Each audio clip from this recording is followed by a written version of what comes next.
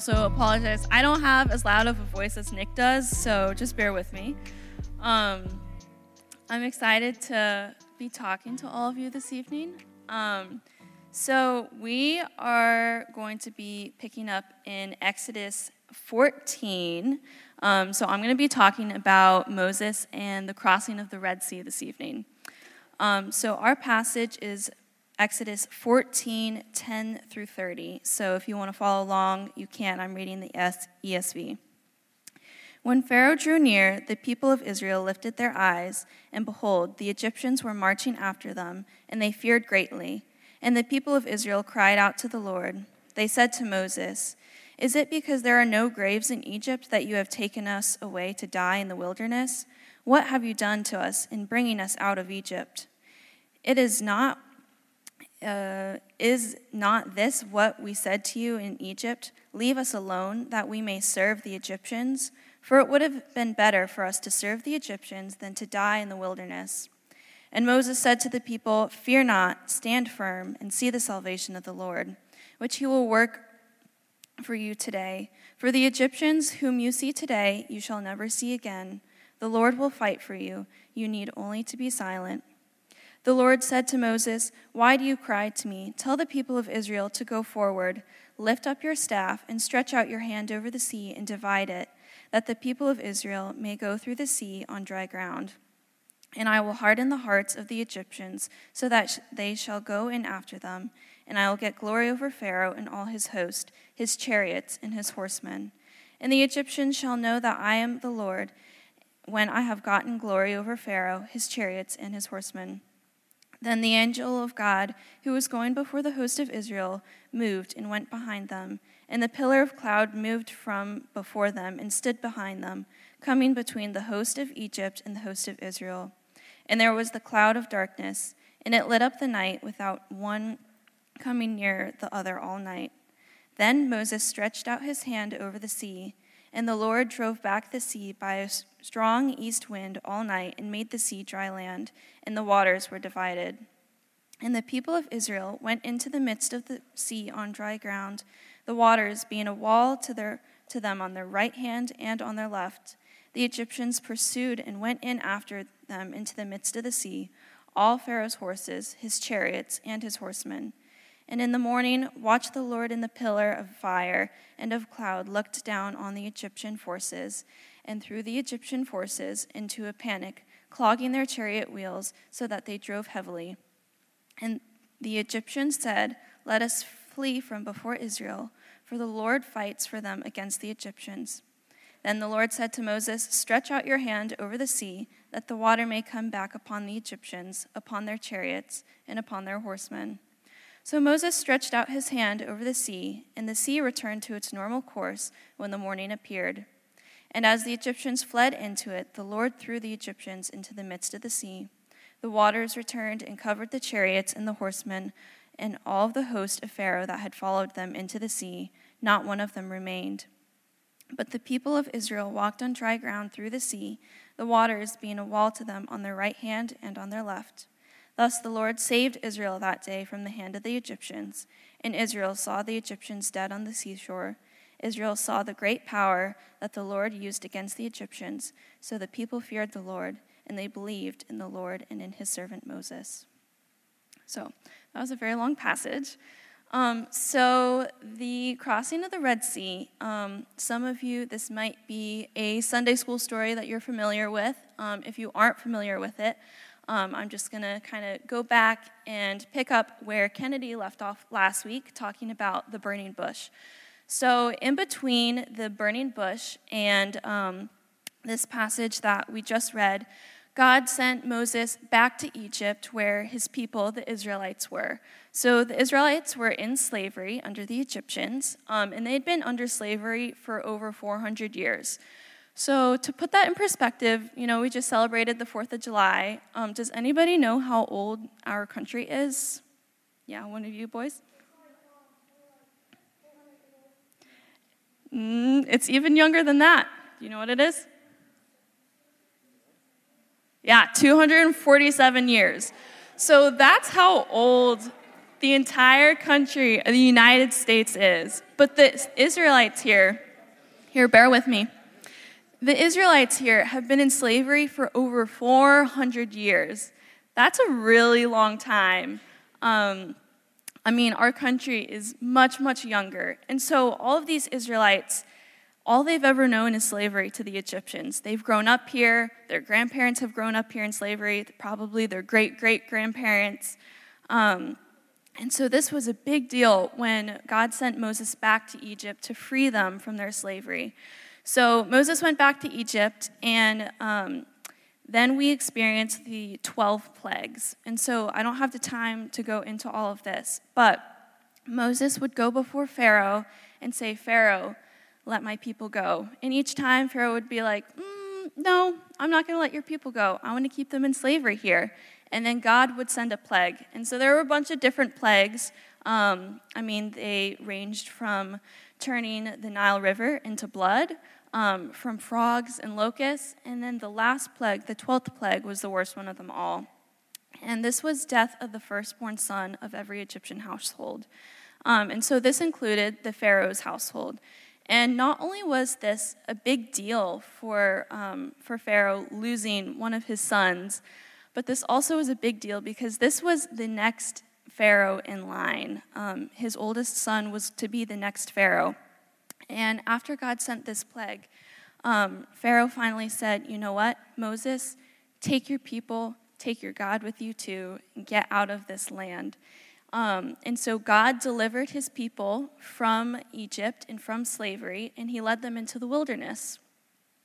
And when the Israelites got into this wilderness, they came up to the Red Sea. And so the Red Sea, I tried to look for a good picture, but nothing kind of put it in perspective. It's not as big as like the Atlantic or the Pacific or anything, but it's not your James River. It's a pretty big body of water. It's something that you could not cross without a boat or any sort of other device. And so the Israelites got here, and they were just kind of stuck because there was no way they were getting around this sea.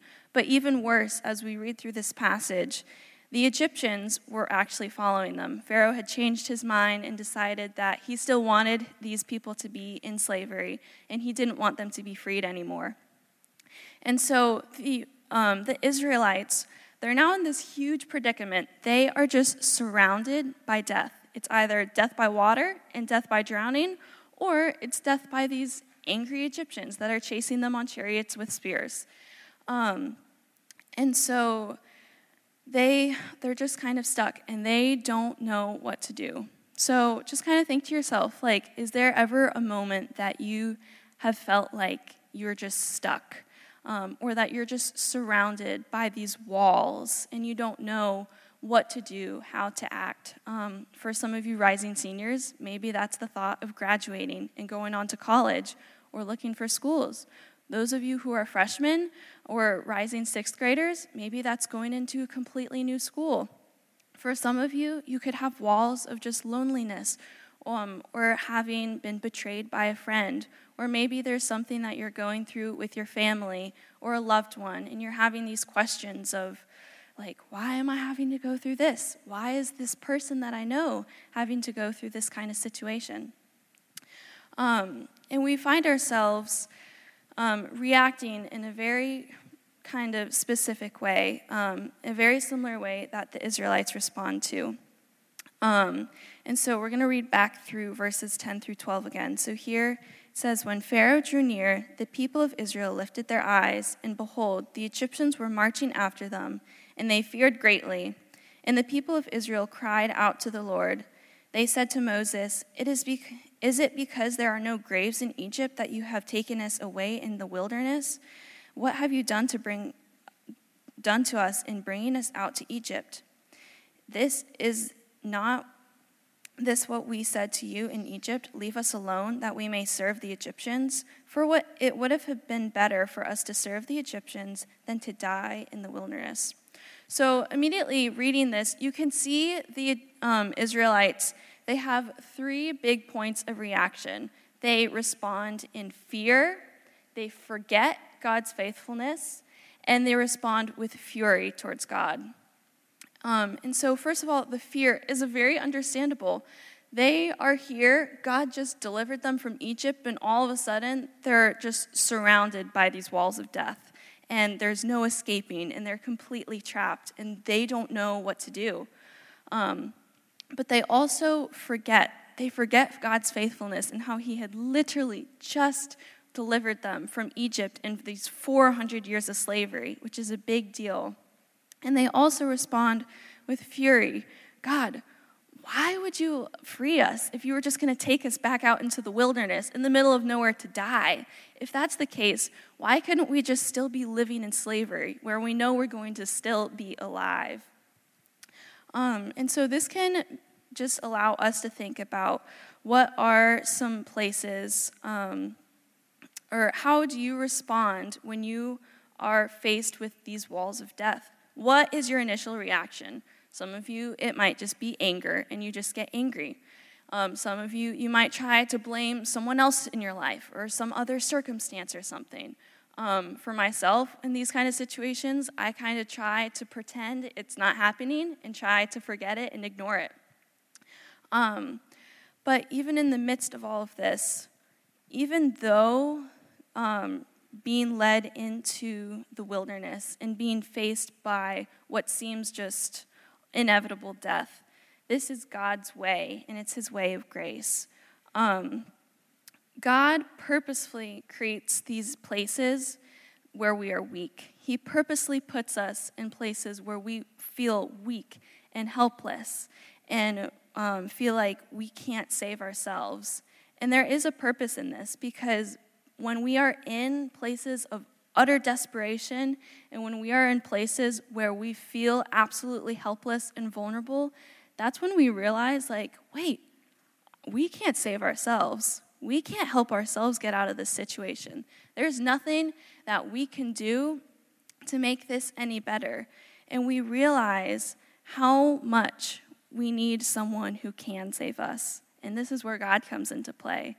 And we see that God alone is the one that can save us. God alone is the one that can help us, that can take us out of this wilderness and make a way through these walls of death. And so we must become less focused on the route that God takes us down and become more focused on what he's doing. And it's very easy. It's when we are on these routes of just, and everything seems out of control, nothing seems to be going right. It just is like, God, why would you be allowing me to experience this kind of thing?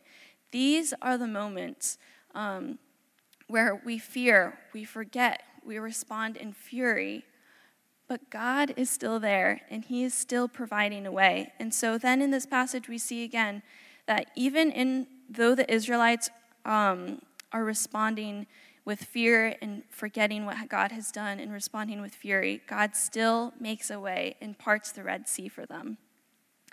And so that said, there is a lie that we can commonly believe, and it's this lie that we will have an easy life being Christians, and that we can always expect God to show up in the same ways and to part the seas the same way that he has in the past. But this is not true. We aren't promised an easy life as believers, but yet again, we can see that even though we may have hard times in our lives, it's ultimately to show us just how much more we need a Savior and how much more we are helpless and we need a God who can save. And so verses 13 through 14, we can read, "And Moses said to the people, 'Fear not, stand firm, and see the salvation of the Lord, which he will work for you today. For the Egyptians whom you see today, you shall never see again. The Lord will fight for you, and you have only to be silent.'" So here again, we can see just 3 new ways that we should react when we see these walls in front of us. When we see these giant seas, we must rely, remember, and repent. So instead of fearing and acting out of fear and, God, like, I don't know what to do. This is really scary. I'm not sure what you want from me. We need to rely on God and trust that even though this isn't the path that we would have taken in life, that it's ultimately for our own good, but for his glory. We also need to remember how God has been faithful. Just like the Israelites, God had been so faithful. He had just delivered them from 400 years of slavery. And even though he had led them out into the wilderness, he still wasn't done working with them. And he was still doing a work in all of their lives. And we also must repent. We must repent of getting angry with God and coming to a place and realizing, God, you know what? I am sinful. I am broken. And you are good. And I need you to save me. I can't save myself. And so this place of repentance is very important. So this also just gives us an opportunity to think about how can we act differently when we're in these places and we feel surrounded by these walls of death. So just some takeaways from this is that, first of all, God is always faithful. He promised deliverance from Egypt for the Israelites, and he did just that. He delivered. And just as he delivered the Israelites, God has also created a way that we all can be delivered and receive salvation through the cross. And so as humans, we are all surrounded by death. We have these walls of death all around us. But God has been good and has sent his son to die on the cross so that he could part the Red Sea through our death. He could make a way through our death so that we have a chance to have salvation and be in communion with him forever. And so all of this to say, we may have really big fears and really big doubts in our lives and big questions and big concerns. But in the midst of all of this, God is bigger. So if there's just one takeaway that I want you all to just kind of stick with you, is that God is bigger than everything you're facing. And he has a plan for your life. And he is going to show up and can show up in ways that you don't expect, maybe ways that you don't necessarily enjoy, but even in the midst of all of that, he is working in and through your lives. So that's all I have to say. So I'm going to just pray us out. Dear Lord, we just thank you for this opportunity to gather here and read your word together. Lord, I pray that as we all go on to our own lives, after a small group and after being here, Lord, that you would just continue to reveal to us ways that we can react to you, react in ways where we rely on you, remember your faithfulness, and repent of our sin. Lord, I ask that you would just continually remind us and that we would feel your presence as we're all walking through our own Red Seas and facing all of these different walls of deaths in our own lives. Lord, just comfort us and be with us and give us the strength that we need. And I pray all of this in Jesus' name. Amen.